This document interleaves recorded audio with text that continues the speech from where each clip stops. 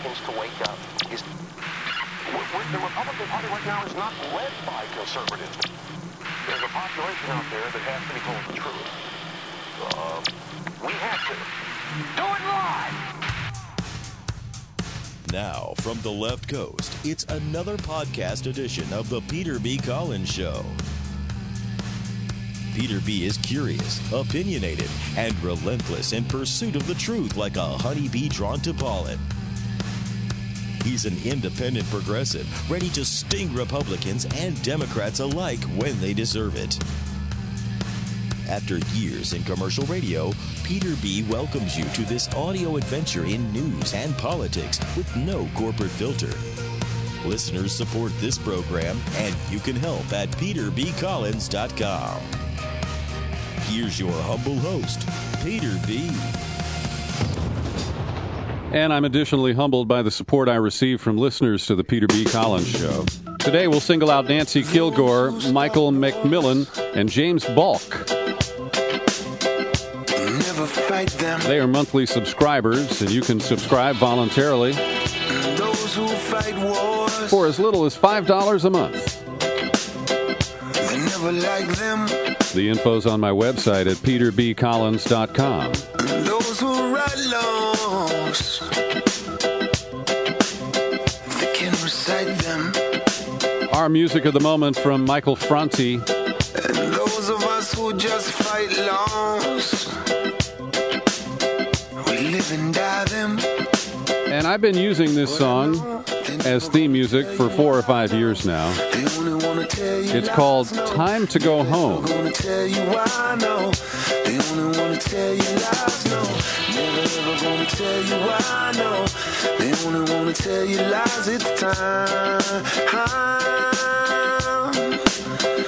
time to go home. Don't take our boys away, no. Don't take our girls away, no. Don't take our boys away, no. Don't take our girls.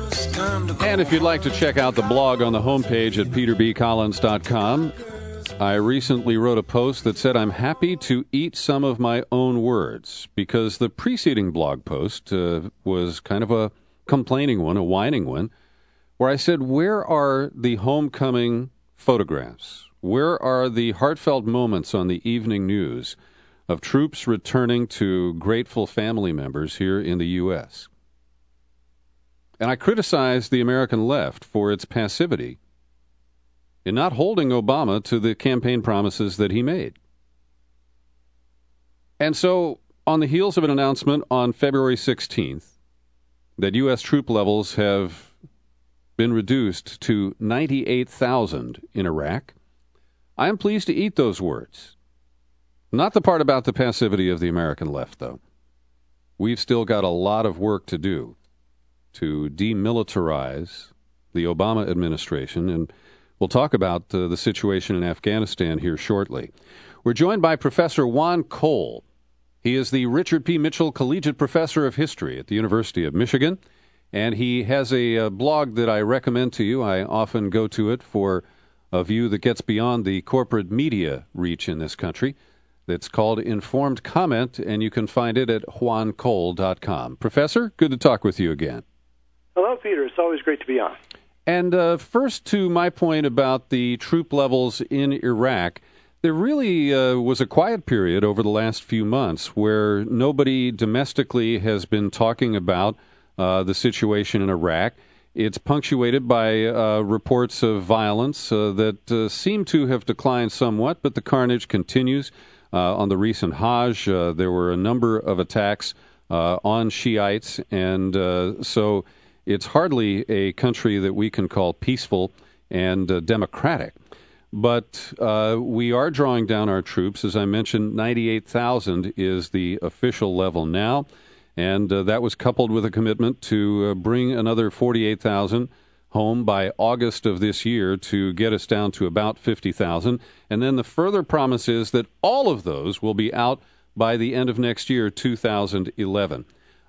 First, to this initial point, are you pleased to see U.S. forces drawn down, and is the 98,000 figure reliable? Oh, yeah, the 98,000 figure is reliable. You can't really mess with military statistics very much because all those guys are attached to families, and they know whether their son or daughter is over there. So if somebody's over there or if they're killed, it's public. Well, there's actually too many troops in Iraq considering the situation. What happened was that the Maliki government, the government Prime Minister Nouri al-Maliki, played hardball with the Bush administration. I think he was helped by the prospect that Barack Obama would be elected. And he got these pledges from the U.S. to withdraw on a timetable. Mm-hmm. And so far, the timetable has been carried out perfectly in accordance with the wishes of the Iraqi parliament. Now, I think the Bush administration, and particularly Dick Cheney, negotiated those agreements in bad faith. They fully intended to renege on them in various ways. And I know that the top generals in the Pentagon were furious about the timetable, and they lobbied Obama hard to try to overturn it. But Obama took advantage of the signed agreement to actually implement it. Mm-hmm. So June 30th of 2009, it was stipulated that U.S. troops would stop patrolling major Iraqi cities independently. And they could patrol only if they were asked to come along by the Iraqi military.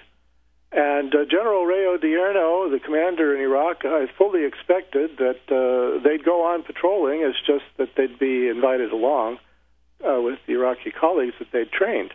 But it turns out almost no invitations came in for joint patrolling.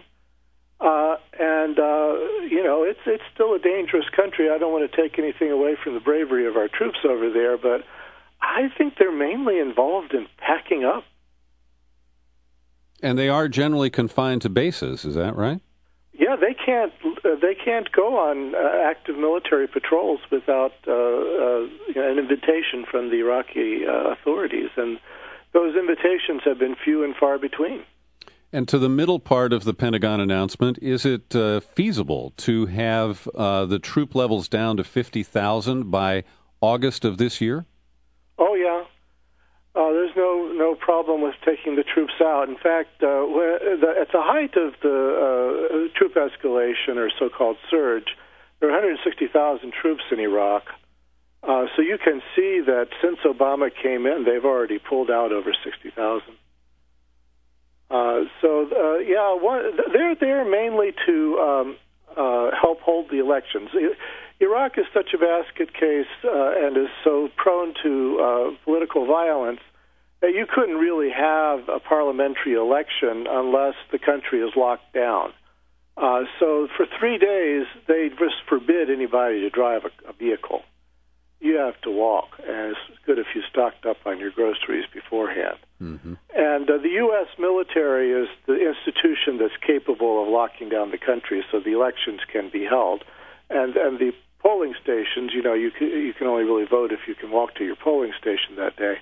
So they lock it down the day before so that people can't preposition car bombs, because if they didn't do this, the polling stations would all get blown up. There'd be carnage. So the main reason for which there are 98,000 U.S. troops in Iraq at the moment is to hold those elections.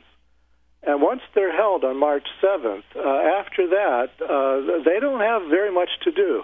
They're still training Iraqi troops to provide security, and they do some logistics. They provide, water, ammunition, air support, and so forth to the Iraqi military. But all those things are being turned over. And, Professor, we'll come back to the elections and the jockeying over former Baathists in a moment. But the third part of this Pentagon announcement is that they are holding to the SOFA, the Status of Forces Agreement that you referred to, that was negotiated in the latter days of the Bush administration. And they promise to have all U.S. troops out by the end of 2011. Now, this is the hardest part for me to find credible, because of the big investment in permanent bases that we have made there. And it's hard to imagine that the U.S., that the Pentagon and the Obama administration are ready to walk away entirely. Do you expect a residual force of at least 20,000 to remain in Iraq for the foreseeable future, and I'm talking at least 5 years? Well, I know that the Brookings Institution and the U.S. Pentagon and many movers and shakers in Washington are still hoping for something like that. But no, I don't expect there to be a division in Iraq at the end of this process. I think this is like the Philippines. I can't tell you how much the Navy wanted to stay at that base in Subic Bay, but when the Filipino Senate asked them to leave, I mean, they only really had two choices. One was to militarily occupy the place or else to acquiesce. And, the United States does militarily occupy places to get its way, but I think of the vast majority of the over 700 bases in the world are the results of bilateral agreements, at least between the U.S. and the local elite. Mm-hmm. So the Iraqis don't want this. It's very clear the Iraqi parliament wouldn't put up with 20,000 U.S. troops on Iraqi soil. This thing went very bad from their point of view, and they just the Americans are a bad reminder of bad days. There are 2 million internally displaced, over a million externally displaced. Very large numbers. We don't know exact numbers. Hundreds of thousands, probably, of dead. Millions of wounded, millions of widows, and they think they've got an army now, and it is due to the U.S. and NATO training that can keep basic order in the country, and they don't need U.S. troops, and they don't want them there. Mm-hmm. Well, it'll be interesting to see, because I would like to be wrong about this, but I just have a hard time getting over my suspicions that somehow we will find a reason to retain, a substantial U.S. force there and to retain control over the bases that we've built. Well, your suspicions are not completely unjustified because, as I said, there are people who do want that and are jockeying for it. But the other thing to say, Peter, is that in a way they've already got what they want, in the sense that the U.S. has taken military control of the Persian Gulf region. They don't really need a division in Iraq. So the U.S. has the Al Udeid Air Base in Qatar, mm-hmm. And it has a naval base in Bahrain. And between the two of them, they can fly missions anywhere in the Persian Gulf. They can put aircraft carriers off the littoral of any Gulf country. And to tell you the truth, from the point of view of the Marines or from some of the lighter mobile units, a base with 20,000 Army guys doesn't really give you any value added. Mm-hmm. So General Anthony Zinni, a former CENTCOM commander of U.S. forces in the Middle East and a Marine general who's now retired, told me once, he said, we Marines just don't believe you need a base over there. If you need to do something, you can bring things over by airlift in short order nowadays. So, there's different factions in the Pentagon, I think, probably jockeying over this.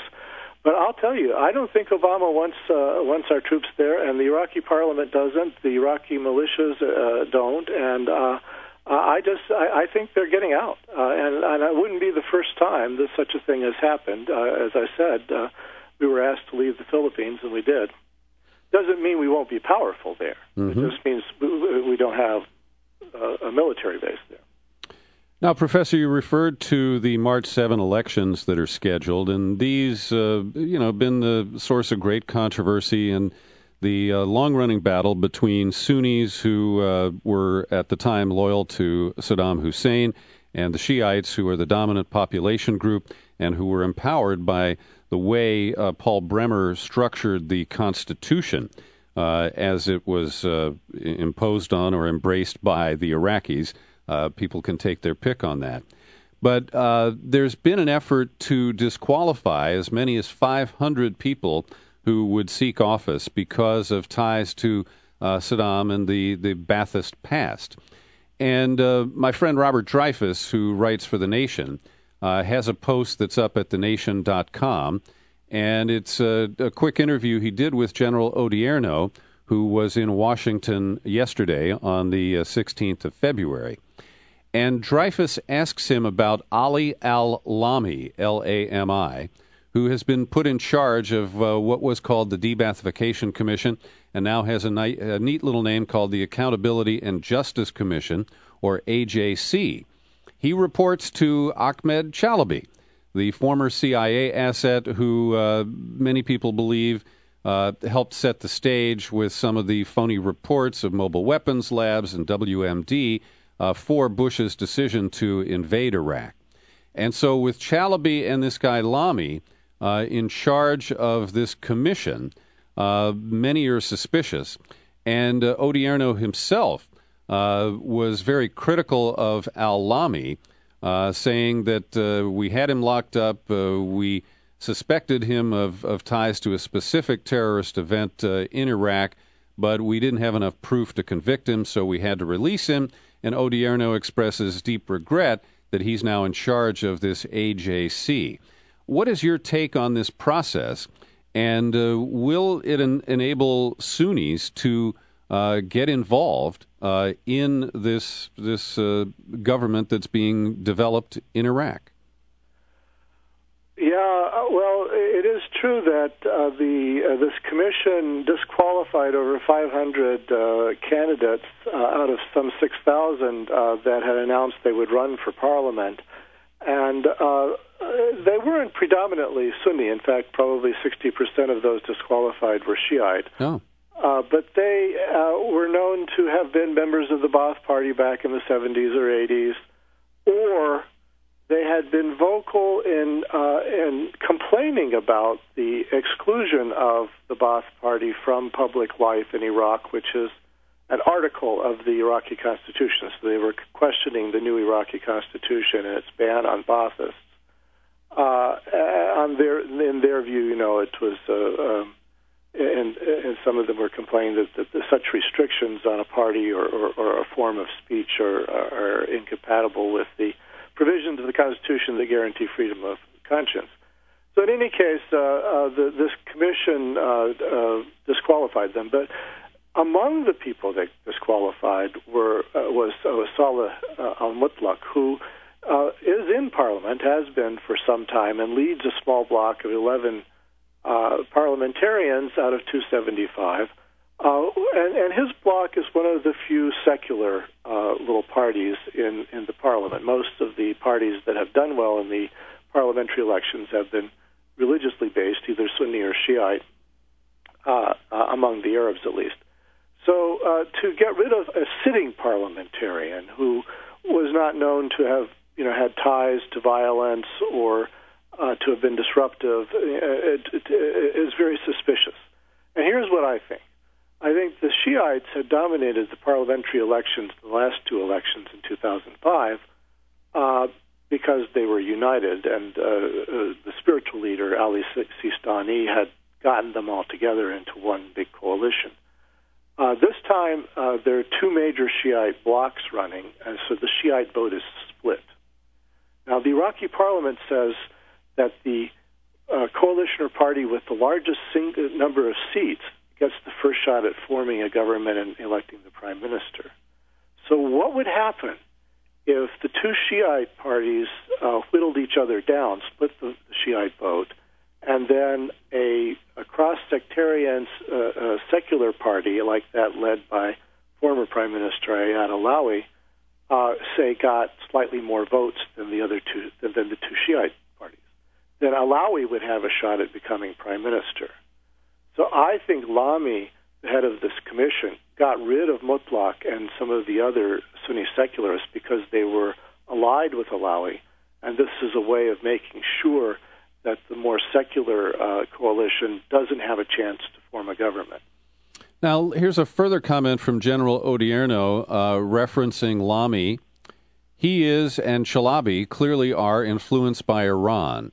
We have direct intelligence that tells us that. They've had several meetings in Iran, meeting with a man named Mohandas, who is an ex-council representative.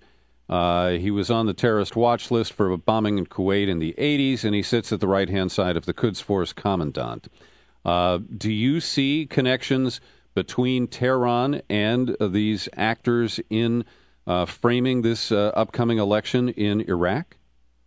Well, Sure. The major Shiite party in parliament so far has been the Islamic Supreme Council of Iraq. That was formed by Ayatollah Khomeini in Tehran among Iraqi expatriates in 1982, and its leaders are very close to the mullahs in Tehran. So it's certainly the case that this commission that disqualified, I won't call them so much Ba'athists as secularists, from running for office. Certainly they have their own reasons to do this. Lamy himself is a candidate for parliament, and that's been criticized, and he's on the religious party. But then, of course, they're also being encouraged to do this by their patrons in Tehran. So the Sunni Arabs in Iraq are fit to be tied about these developments. They're very upset.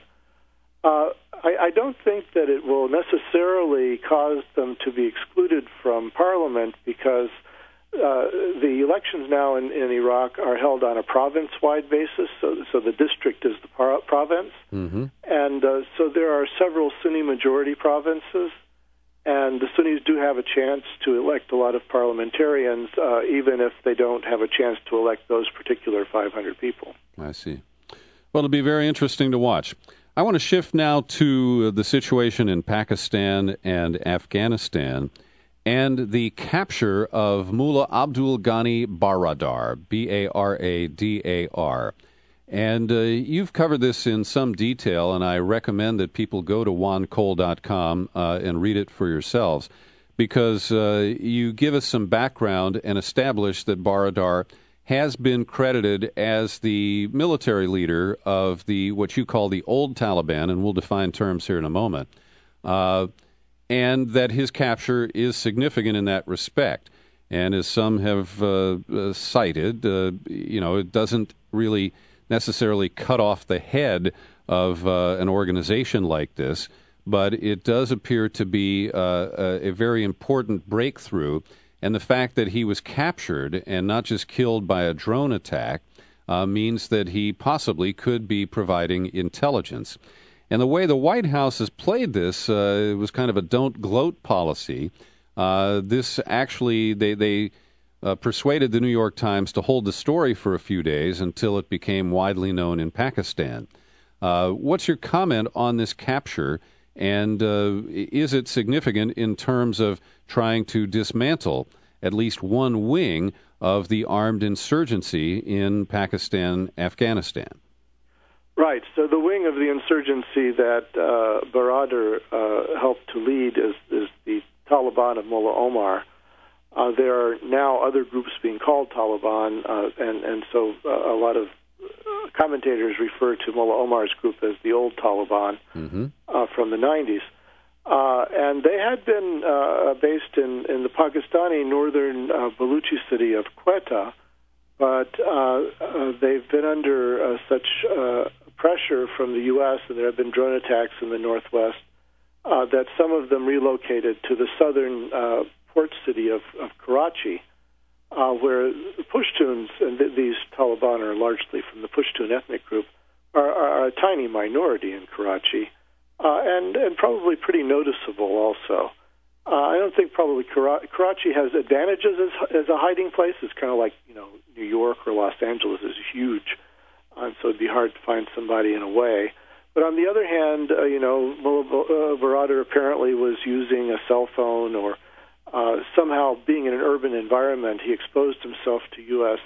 electronic surveillance, and so the National Security Agency seems to have gotten a hit on him from electronic surveillance, and so they were able to triangulate and figure out where he was, and gave that information to the Pakistani Inter-Services Intelligence, who went in and arrested him. So this was U.S. intelligence and Pakistani intelligence cooperating in the arrest. Pakistanis have long said that they'd be glad to arrest these people if only they knew where they were. They don't have the resources necessarily to track them down. The U.S. has been very skeptical of this. Hillary Clinton told them to their faces that they were lying about this recently. But the Pakistanis are saying, here's evidence. You tell us where they are, we'll get them. And it's, of course, not the first time it's happened. Khalid Sheikh Mohammed was arrested in Pakistan, and Abu Zubaydah and so forth. But this is the highest level Taliban leader that's been arrested in Pakistan. And he had reformed the military structure of the old Taliban to make it more effective. Mm-hmm. And, there seems to be some speculation that they're going to be able to, send Dick Cheney in to interrogate him, and that he's going to compromise his fellow leaders in the old Taliban. I find that pretty far-fetched.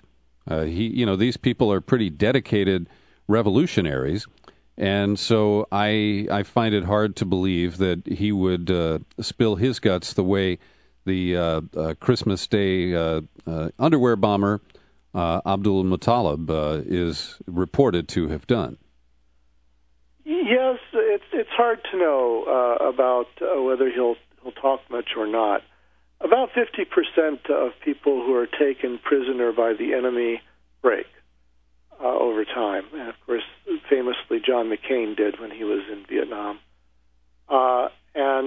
So it just depends on what kind of a person Mullah Baradar is.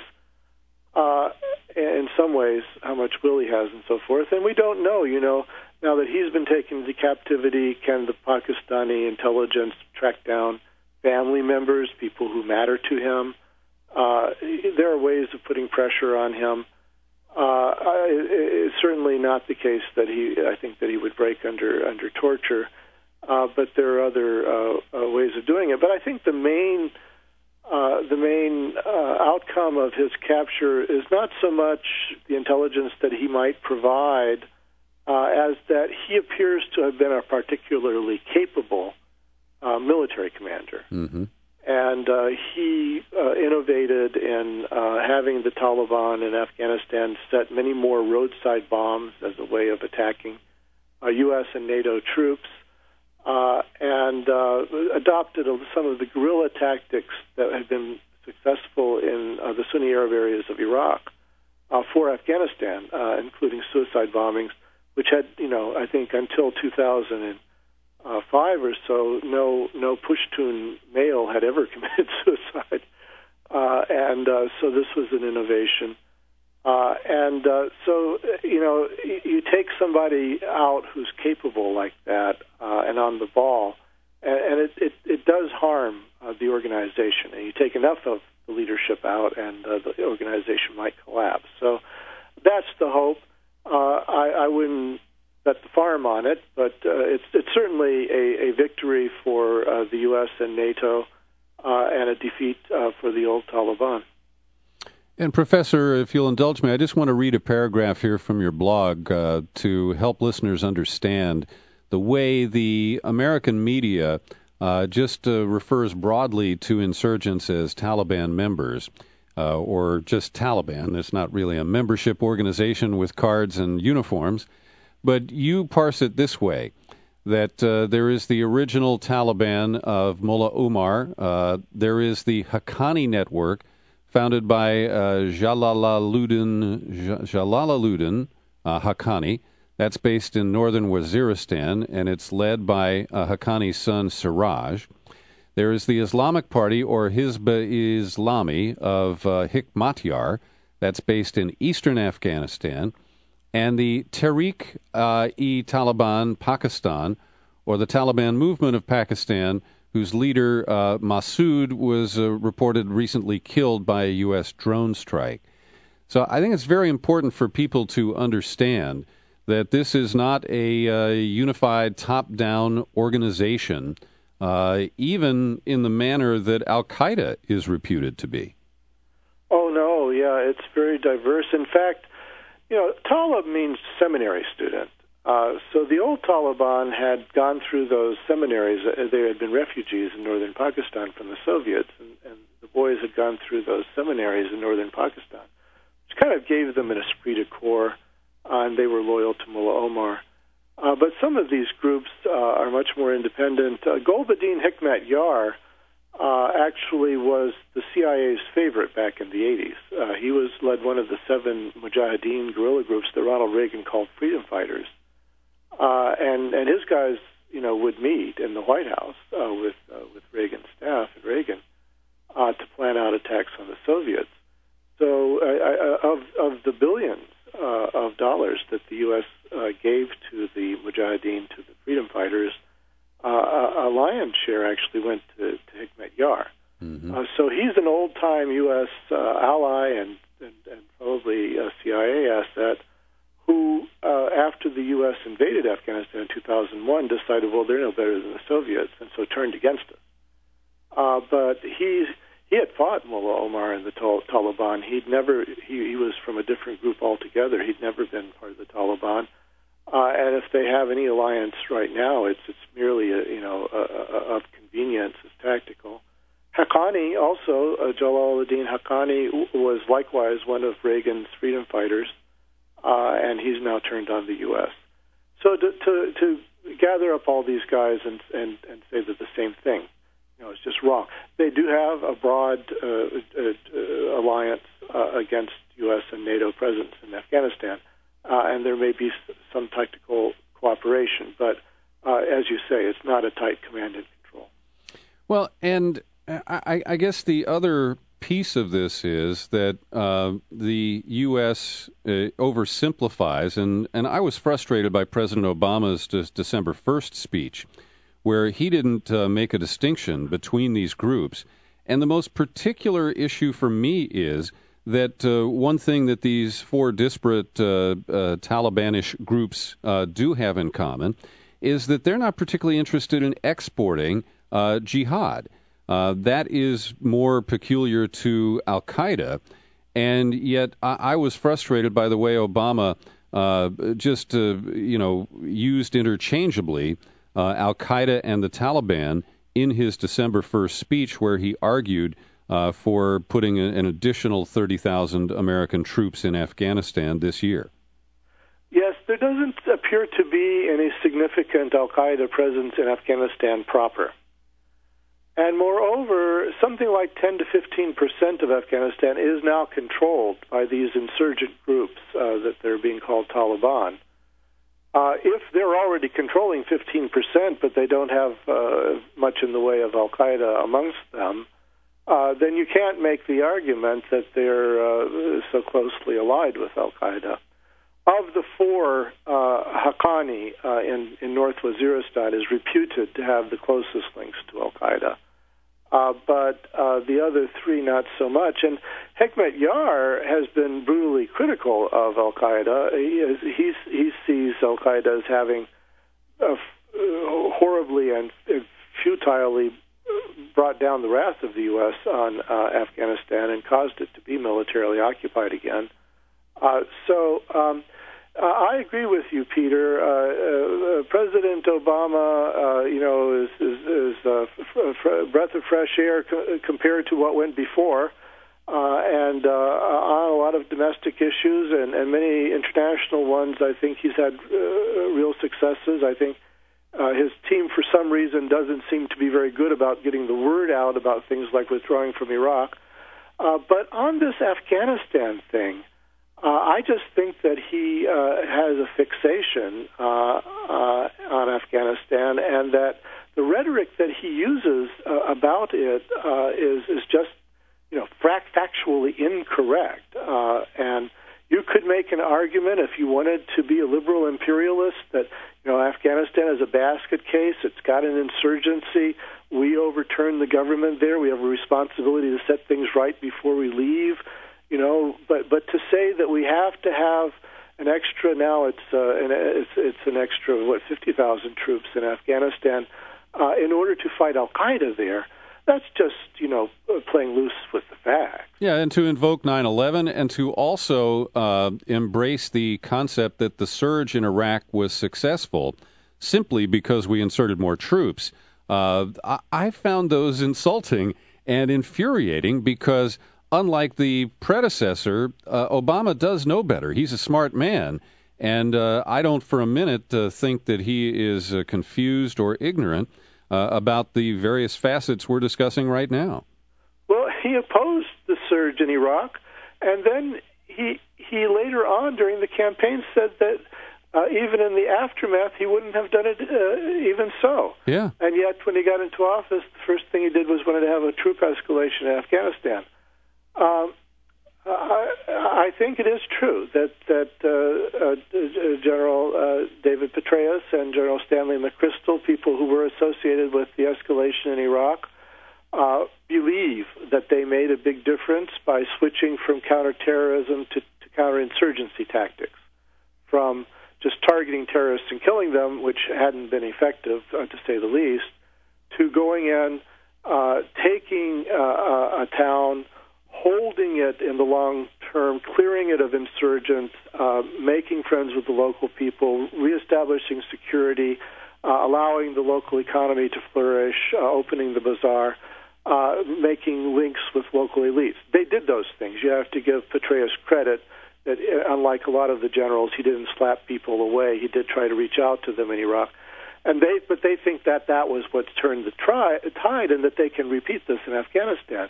And in my view, while I don't want to say that they had no effect, the big thing that happened in Iraq was that the Shiites won the civil war, and they ethnically cleansed the Sunnis from Baghdad. Mm-hmm. And that's why the violence declined.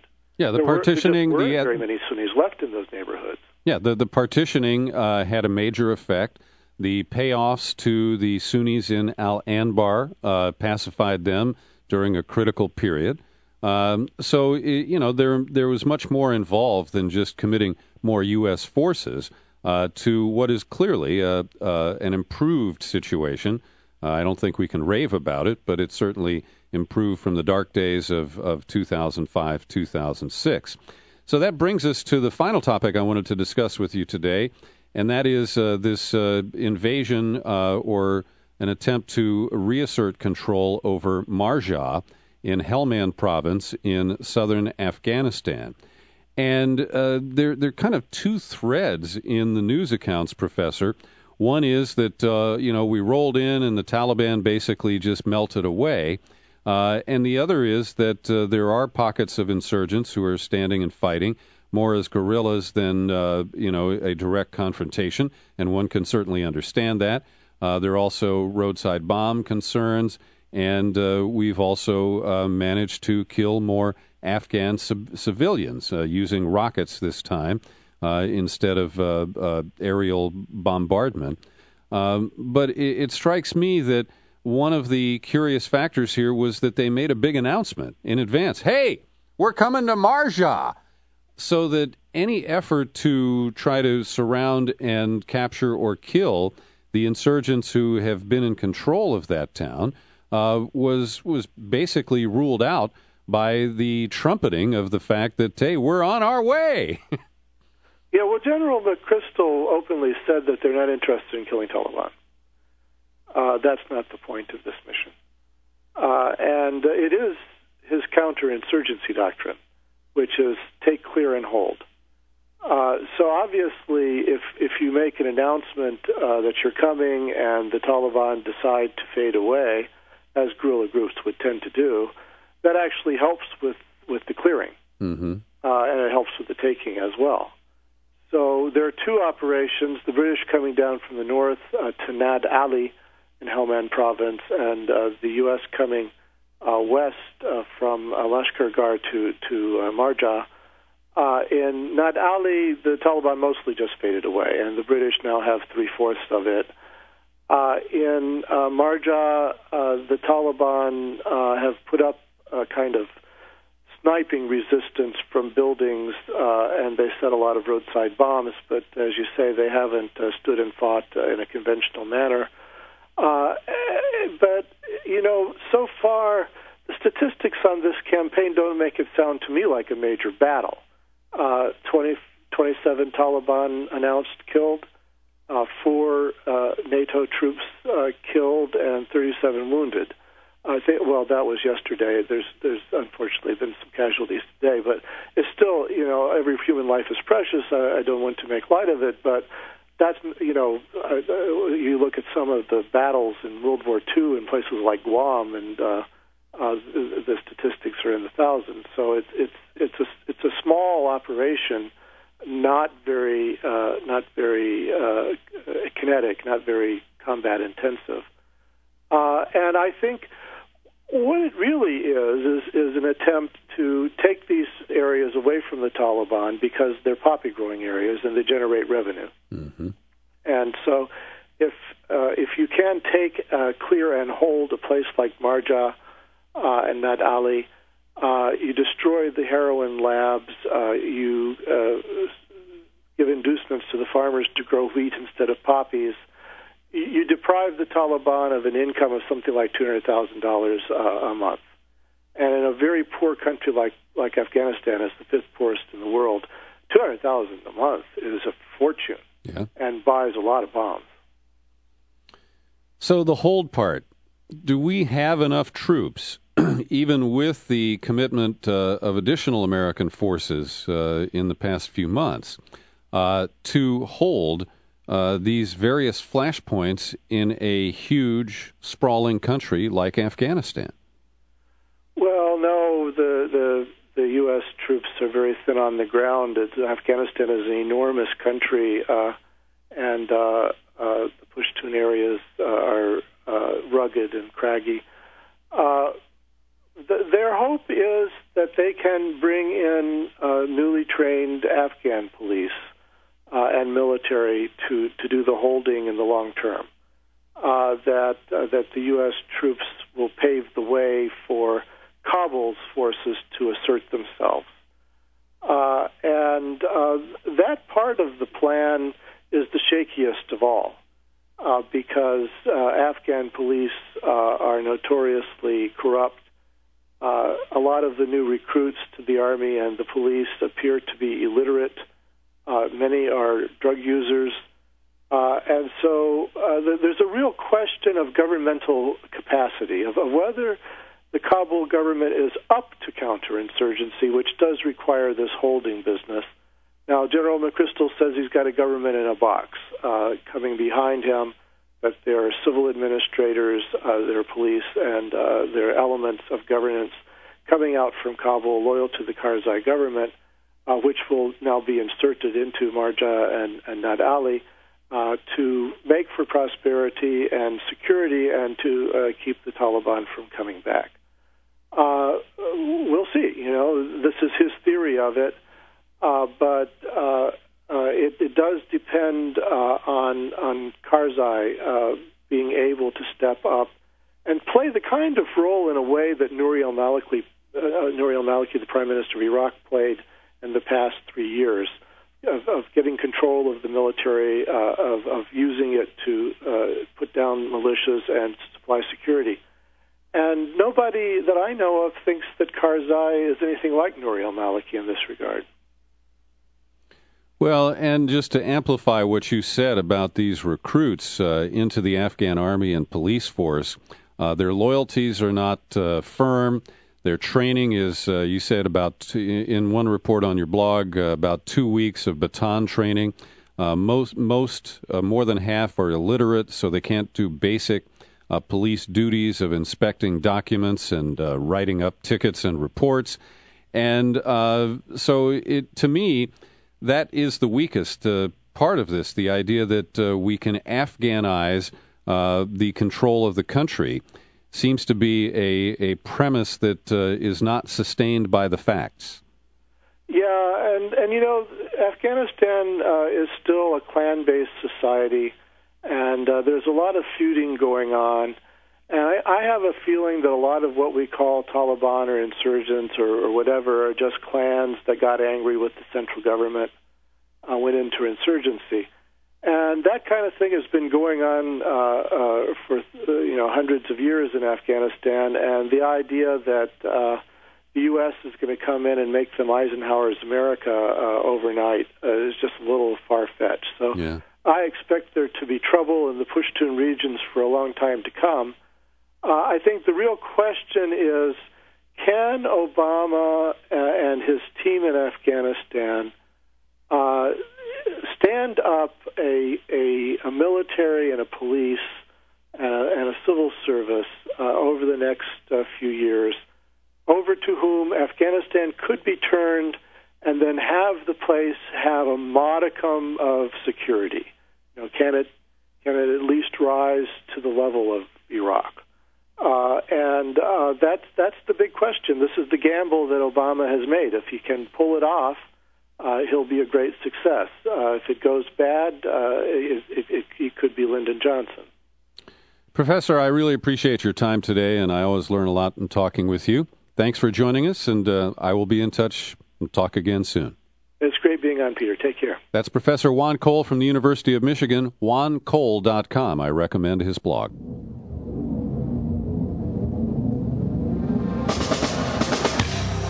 We continue on the Peter B. Collins Show. Our program is sponsored by the Organic Wine Company. Now that you're eating organic, it's time to drink organic. Try the fine earth-friendly wines imported by the Organic Wine Company since 1980. Just click on the link on my homepage at peterbcollins.com. There's a very special introductory offer just for you. Imagine a time when it all began. In the dying days of a war, a weapon that would settle the score. Whoever found it first would be sure to do their worst. They always had before. President Obama has unilaterally given away one of the hard-fought gains of the progressive left over the last 30 years, announcing that he is approving loan guarantees for the Southern Company to build 2 new nuclear power reactors near Burke County, Georgia.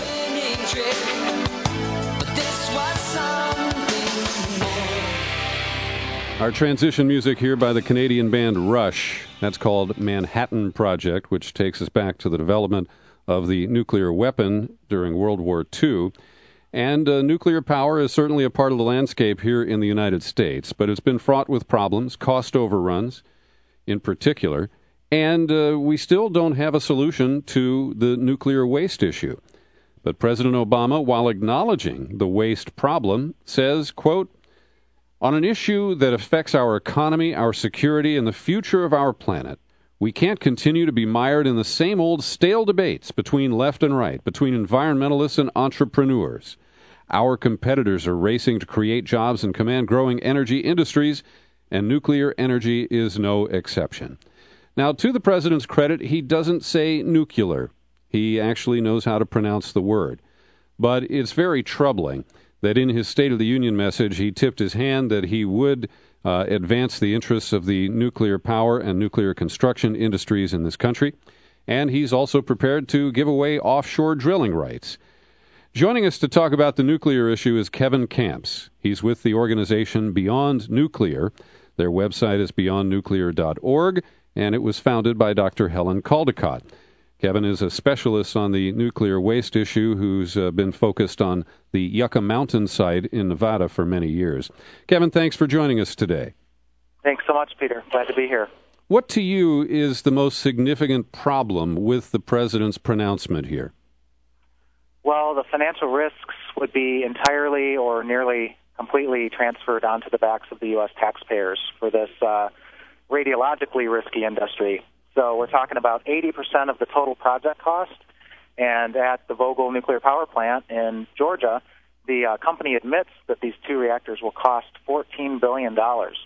So what President Obama just announced yesterday morning was an $8.3 billion federal taxpayer-backed nuclear loan guarantee. It makes the American taxpayer the co-signer on this project. So if this project fails and goes belly up and defaults on its loan repayments, then the American taxpayers get to pay it back to the tune of many billions of dollars. And unfortunately, a pattern is developing here based on the Wall Street bailouts, where this president believes in socializing risk. That means spreading it across the taxpayers, but privatizing profit. And that seems to be the mantra in this play right here. You nailed it entirely. The nuclear power industry is a very wealthy industry. It's 50 years old. It's been subsidized left and right to the tune of hundreds of billions of dollars at taxpayer expense, ratepayer expense. And a typical ballpark figure for how much money this industry makes is $1 million a day in net profits per reactor, because the reactors do generate a lot of electricity, which they sell, and they pocket that money as profit. And they like to brag about the tax revenues they generate for the county they're located in, or the charities they contribute to, But that is pocket change for these companies, which are making $1 million a day in net profits, who have externalized many of their costs, one being high-level radioactive waste that remains deadly forever, another one being the routine release of radioactivity into the environment on a daily basis from these operating reactors, another one being the liability of a catastrophic accident being transferred to taxpayers as well. The way that works is, at this point, if there is a major radioactive release due to an accident, the nuclear power industry as a whole, as a community, as a pool of money, and their insurance providers would pay about $10 billion in damages. Above that, it would be the taxpayers yet again. And you can expect hundreds of billions of dollars in property damages downwind of a major radioactivity release. And Kevin, this is often being sold to us now as a response to climate change, and that nuclear power plants are benign because they don't have smokestack emissions. And it's true, they don't emit carbon. And I don't know the specifics of this site in Burke County, Georgia, but I have to suspect that it's near a body of water that will be superheated in order to cool these 2 new reactors they're planning to build. Well, you're absolutely right. There are 2 operating reactors there currently. This would make it 4. And they use the Savannah River right there as their cooling water supply. And you're right, there's tremendous releases of thermal pollution into whether it's a river or a lake or the ocean next to these nuclear power reactors. They depend on discharging large amounts of heat into the environment. In fact, just to be precise about it, 1/3 of the heat generated in a nuclear reactor core is used to generate electricity. The other 2/3 is released as waste heat. If you can believe that. And this is an immense amount of heat. And that's in addition to the radioactivity and the toxic chemicals that are released by nuclear power plants. So it's creating, for instance, in Diablo Cove, California, what was once a lush underwater environment before Diablo Canyon Nuclear Power Plant was built, is now a wasteland. It's a dead zone in Diablo Cove. It was an oasis of biological diversity, and now it's rock, just plain rock, no life. And in the past, the Savannah River has been known to get so hot that fish, they're not quite boiled, not that you could eat them, but the fish die because the water temperature has been so high. Yeah, we put out a report in 2000 that we're currently updating. It's called Licensed to Kill by Paul Gunter and Linda Gunter. And it's about how not only the thermal discharges kill aquatic organisms, but these large suctions to provide up to billions of gallons of water per day into a nuclear power plant. It's hard to imagine what that looks like in size, but it's a square mile of ocean, let's say, to a depth of 14 feet deep, sucked through a nuclear power plant. So all of the life in that water, especially the microscopic stages of fish and other aquatic organisms, are destroyed. They're killed, and they're churned back out as debris into the environment. In addition, large animals even will be sucked into nuclear power plant cooling systems. We're talking about endangered sea turtles. We're talking about fish, schools of fish that get sucked in the adult stage of their life cycle. And it's just causing ecological damage that often goes unreported. And Kevin, when we look at this situation, we have a president who spouts the industry line of clean coal. And we know intellectually that that's an oxymoron, that coal is not clean when you extract it, coal is not clean when you burn it, and the efforts to scrub coal emissions and to capture the carbon are, hardly worthy of the moniker of clean coal. And now they want us to believe that nuclear power and its various byproducts are somehow safe and good for the environment. This is downright Orwellian, isn't it? Yeah, it really is. When Obama said safe and clean nuclear power in his State of the Union speech, it happened to be the most unpopular single sentence of the State of the Union, according to Move On, which was doing a real-time poll of its membership. And, how can you call something clean that, for one thing, generates high-level radioactive waste that remains deadly for 1 million years? How can you call something clean that right now, as we speak, at the Vermont Yankee Nuclear Power Plant, a 40-year-old decrepit facility, is massively leaking hazardous, carcinogenic, radioactive tritium, which is a radioactive form of hydrogen, into groundwater, into the Connecticut River, how can you call something safe that has never solved its accident risk, its now terrorist attack risks? We're talking about the potential for something worse than Chernobyl. A third of the reactors in our country are boiling water reactors with the high-level waste storage pools located 5 stories up in the air. They're wide open to losing their cooling water supply through attack or through accident. Mm-hmm. And the Nuclear Regulatory Commission itself has reported back in 2001 a radioactive inferno could result within a matter of hours, and the casualty figures in the ballpark of 25,000 cancer deaths downwind from such a waste pool fire. So that's not safe. So we have such better alternatives than this in terms of clean and safe and affordable and reliable, and they are energy efficiency. They are renewable sources of electricity like wind power, solar power, geothermal, ocean energy. And we're really, if we embrace this nuclear power expansion that President Obama is talking about, we are going to get left in the dust by countries like Spain and Germany and Denmark, which are world leaders in wind power, in solar power. Mm-hmm. They don't have better resources than we do. We have better resources than they do in terms of solar potential and wind potential. But because of their wise and smart policies, they are world leaders in the energy of the future, which is renewables and efficiency. And Kevin, you referenced the State of the Union message, and I was listening to it very carefully, and I read the transcript afterward. And while he nodded to so-called clean coal and safe nuclear energy and said that he would open up more offshore drilling, these are all anathema to those of us who have worked for over 30 years to clean up the environment and, make America a leader in terms of green technology and practices. And so here's a quote from the president making this announcement about the loan guarantees for the southern plant in Georgia. He said that the president conceded, this is the Associated Press, that nuclear energy has serious drawbacks. He said a bipartisan group of leaders and nuclear experts will be tasked with improving and accelerating the safe storage of nuclear waste, and that the plants themselves must be held to the strictest safety standards. Quote, that's going to be an imperative, but investing in nuclear energy remains a necessary step. Now, is this cynicism on his part, or is he simply trying to have it both ways, or is it both of those? Well, Washington, D.C. is sometimes called Washington District of Cynicism, so there may be some truth to that. A part of it is that Obama and his administration are trying to pass climate legislation, and unfortunately, they are entering into the politics of compromise, where they're hoping to gain Republican votes by expanding nuclear power. But where Obama is talking about 10 reactors, the Republicans are actually after 100 reactors. So we have to be very careful here, because it could turn out that this thing takes on a life of its own, and we do not support a single new reactor being built. Well, and in that same speech, he couldn't bring himself to talk about climate change. It wasn't referenced at all. He didn't talk about Senator Boxer's bill for cap and trade, which I don't consider perfect, but it's the best approach to reducing carbon emissions that I've seen so far.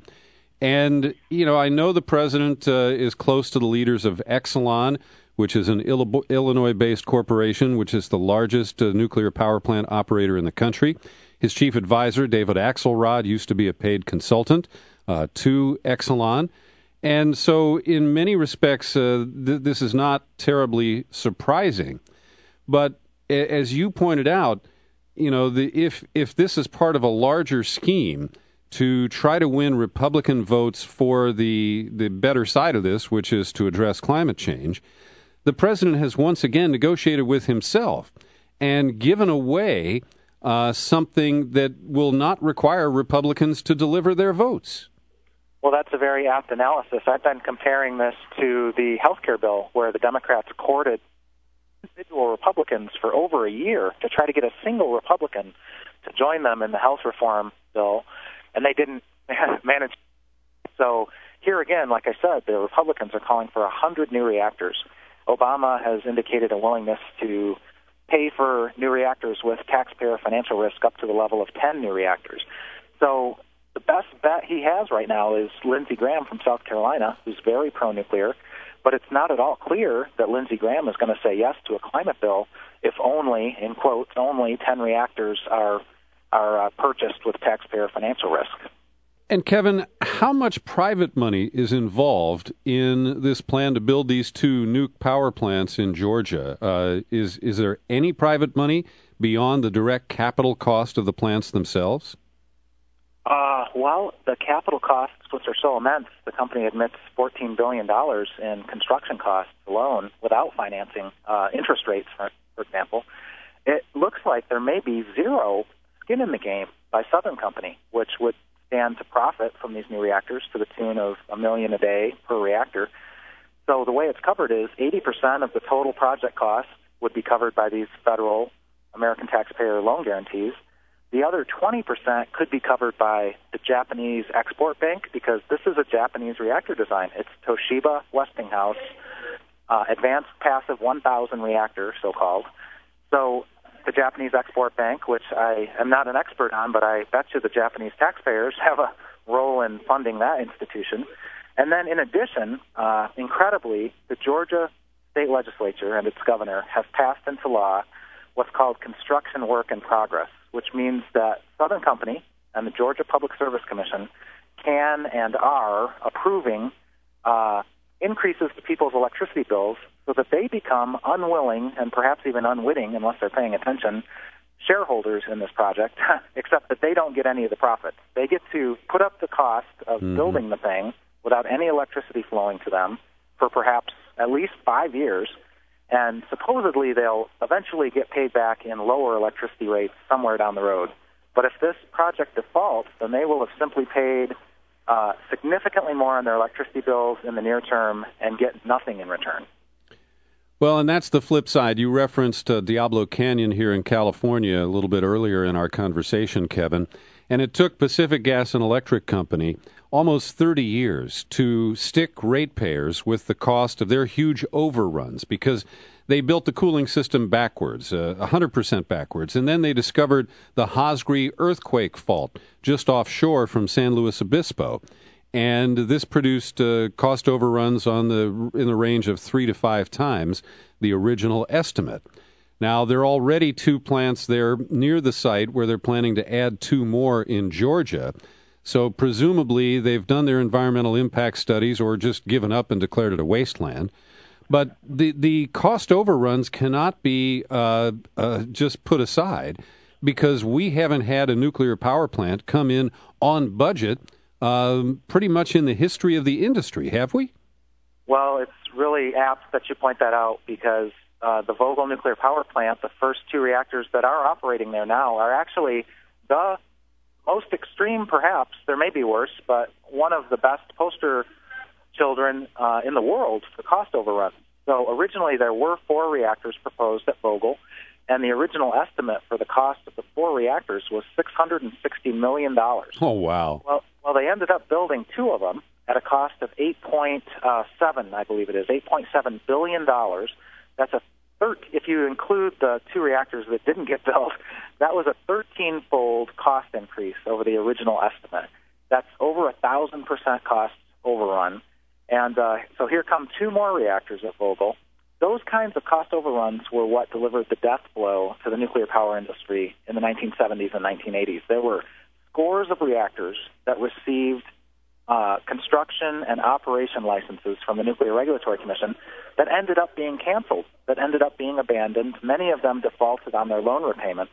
And that's where the Congressional Budget Office came up with the figure of a 50% or greater default rate on this new generation of proposed reactors based on the past history. It's something that Forbes magazine in 1985 referred to as the largest managerial disaster in business history. Wow. I mean, this is unsustainable in, both financial and ecological terms, and it's just so distressing to see a Democratic president who talked about climate change as one of his central challenges to cave in this direction on such a scale. Well, I'm glad you pointed out the ecological unsustainability because the entire uranium fuel chain is a disaster from start to finish. And it starts oftentimes on indigenous peoples' lands here in the United States, in Canada, in Africa, in Australia, where the uranium is mined. And although the natural uranium that comes out of the mines is what the industry would like to call mildly radioactive, and it's true, the natural uranium compared to the high-level radioactive waste is 1 million times less radioactive, but it is still radioactive, and it is still a toxic heavy metal, and the mining is so carelessly done.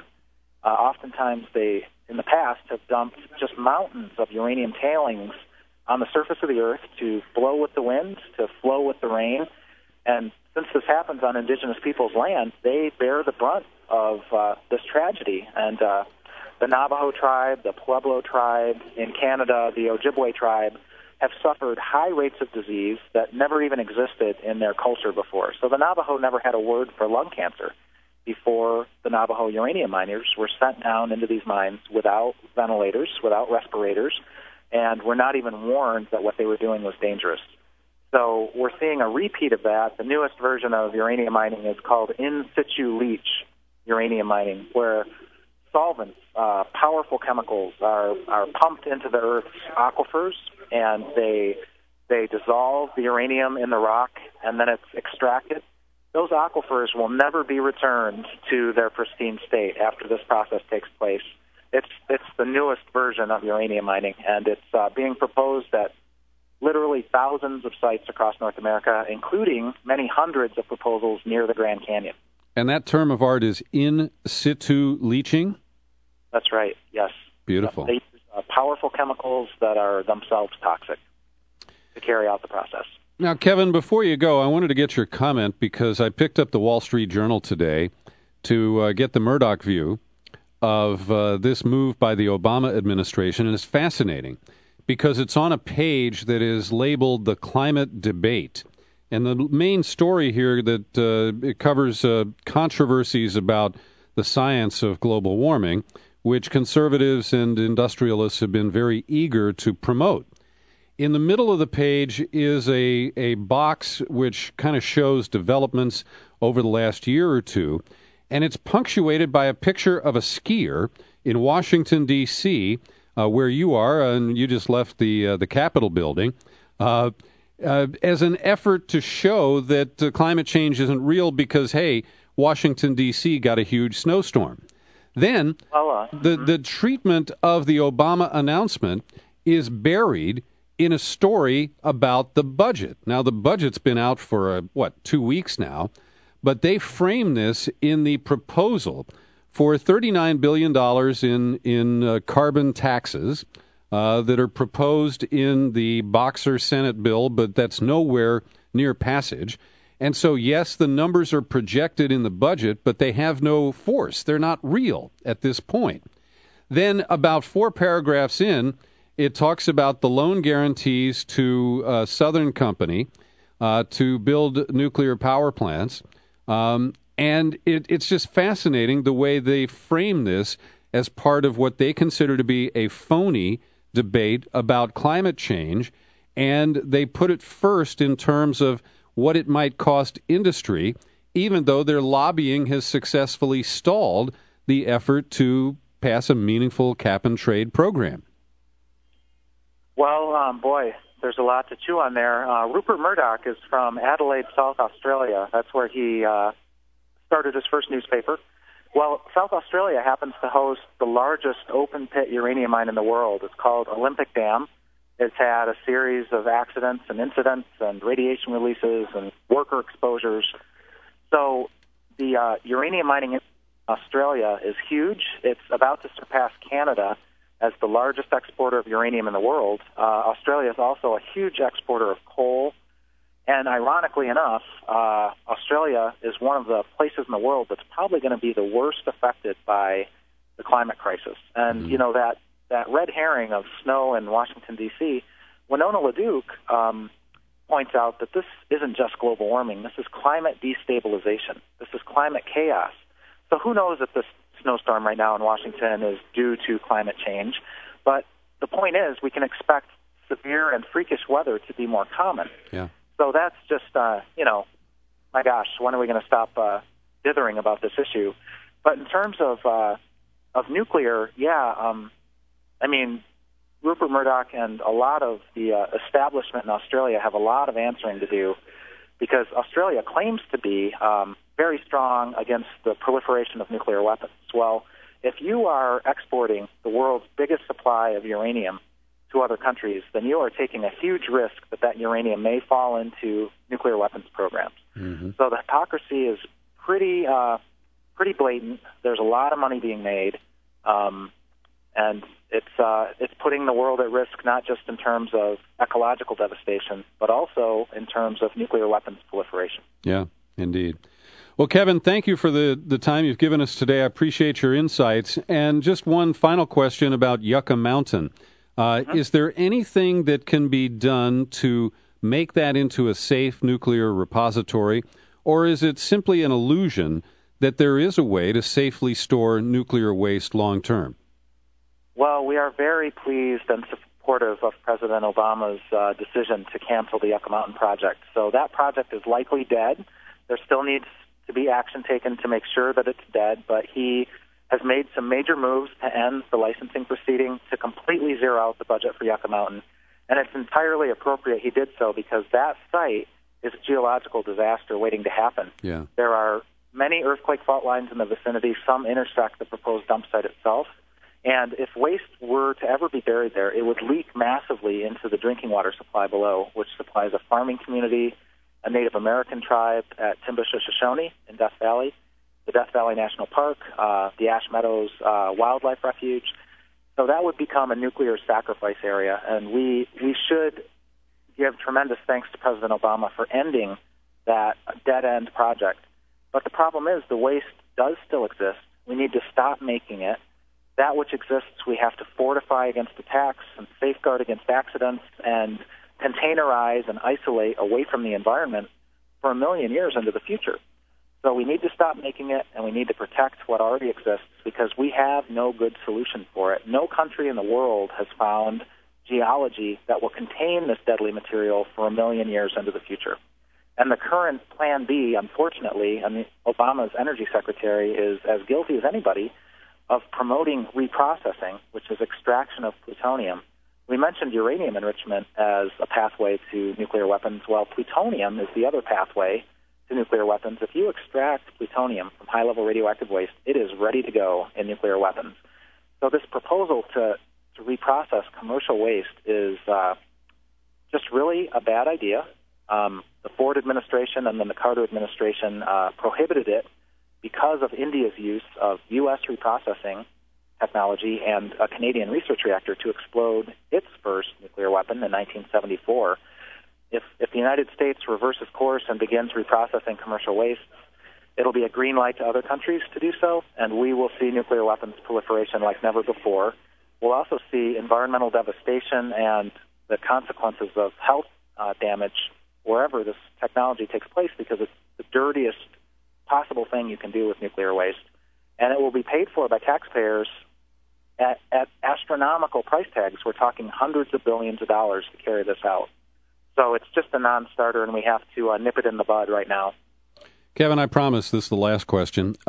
Stephen Chu is a Nobel Prize-winning physicist from UC Berkeley. He's got to be aware of the real risks here and what you just cited, that there is no safe way to store or reprocess nuclear fuel. Well, the National Nuclear Labs largely grew out of and are still connected to the nuclear weapons establishment in this country. So there's a lot of groupthink. There's a lot of addiction to large sums of money. When I say large, we're talking billions per year in nuclear weapons programs. And so the current fetish of the National Nuclear Labs is reprocessing. They're looking at billions of dollars in research money, which is their bread and butter.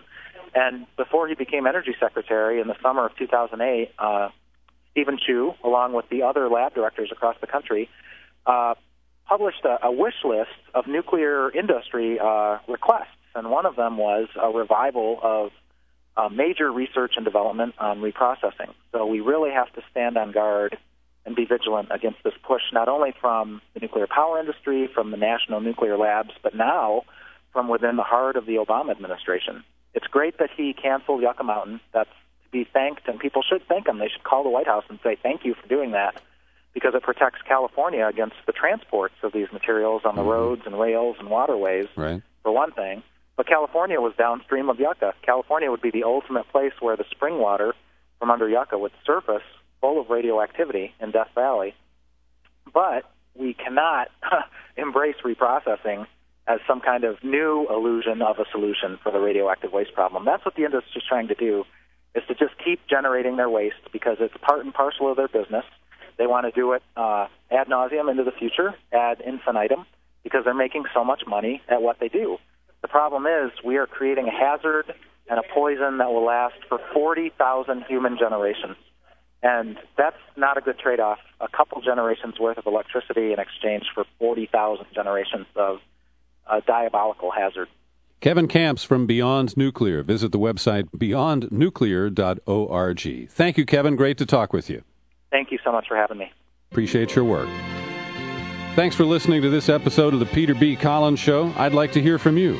Email peter@peterbcollins.com. Happy trails to you until we meet again. Happy trails to